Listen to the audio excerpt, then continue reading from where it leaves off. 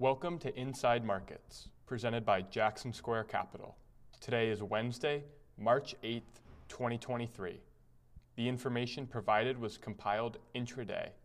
Here is today's snapshot.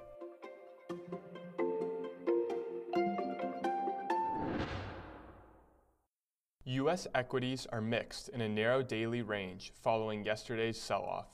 REITs outperform while consumer discretionary and healthcare lag. Tech inches higher on broad relative strength in semis, while weakness in banks continues. Treasury yields are lower across the curve into today's 10-year auction. FX trends are quiet after yesterday's sharp rally in the U.S. dollar index. Gold ticks higher, copper rebounds near key technical support, and crude oil trades slightly lower. Powell's Senate testimony yesterday continues to attract attention as the Fed chair makes his second scheduled appearance at the House this morning. Comments are mostly aligned with yesterday's as he stresses the importance of near-term data in determining the future pace of rate hikes.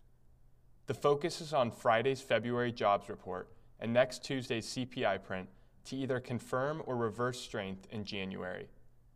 Keep in mind that the Fed will start its blackout period this Saturday, so CPI will be released during this blackout period. Hawkish takeaways from yesterday's testimony resulted in a bearish repricing in terminal rates, with the implied probability for a 50 basis point March rate hike rising to 64%. This morning's release of February ADP private payrolls points to continued strength in labor markets after printing above consensus.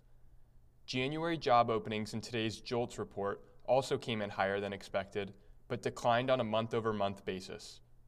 The Bank of Canada held policy rates unchanged after becoming the first major central bank to announce the completion of its hiking cycle in January. Mixed February data out of Germany with the industrial production coming in above consensus, while retail sales declined month-over-month and missed expectations. Mostly quiet in Asia, with reports focused on a renewed deterioration in U.S.-China relations. Overnight earnings mostly exceed expectations, with CrowdStrike as an upside standout after beat and raise results with positive management takeaways. MongoDB is the earnings highlight from the handful of companies reporting after the close. We will be right back with our analysis. There's still time to contribute to certain retirement accounts for tax year 2022. Contributions to IRAs, SEP IRAs, and Roth IRAs, as well as individual 401ks, can count toward 2022 limits up to April 17th of this year and may result in tax savings.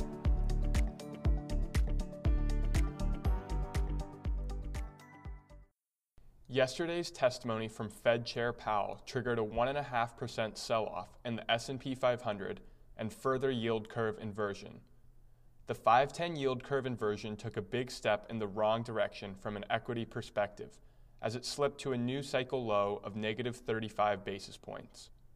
The 5-10 curve inversion made a bottom near negative 30 basis points during every tightening cycle, with the exception of the 1975 to 1981 period. An ultimate bottom in the 5-10 curve inversion from every tightening cycle preceded a bottom in equity markets by 1 to 5 months. An apparent bottom in the 5-10 curve inversion last September was a pretext for our bullish Q4 outlook in early October. Unfortunately, yesterday's deeper inversion implies a longer tightening cycle and a lower outlook for the S&P 500. Macro fundamentals remain challenging for equity markets after a year-long yield curve inversion and policy rate that's 2 times higher than neutral. Nominal bond yields are well above inflation expectations and U.S. money supply is contracting. Micro fundamentals are equally challenging with a rapidly rising cost of capital following 3 quarters of margin compression for the S&P 500. The S&P 500 continues to hover just above key systematic triggers in the mid-3900s. These include obvious triggers like simple moving averages used by CTAs and less obvious momentum triggers used by trend-following strategies. Closing levels below 3940 would likely result in increased selling volume and an opportunity to test first technical level support near 3765. The price of copper is often used as a proxy for global growth 2 to 3 months forward. Copper's sharp rally in January followed China reopening headlines, which also formed the basis for an emerging bullish equity narrative. Recent weakness in copper prices may imply growing impatience with China's reopening and its contribution to improved global growth. Copper is rebounding today, but is very close to breaking near-term technical support. Increased weakness in copper would generate deeper concern for the global economy and remove the most compelling support for the bullish equity narrative. The insights you hear each day on Inside Markets support the investment decisions we make at Jackson Square Capital. To learn more about our firm and how we help high net worth individuals and listeners like you simplify their financial lives, visit jacksonsquarecap.com.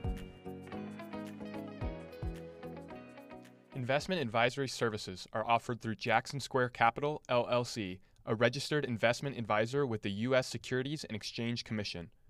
This material is intended for informational purposes only.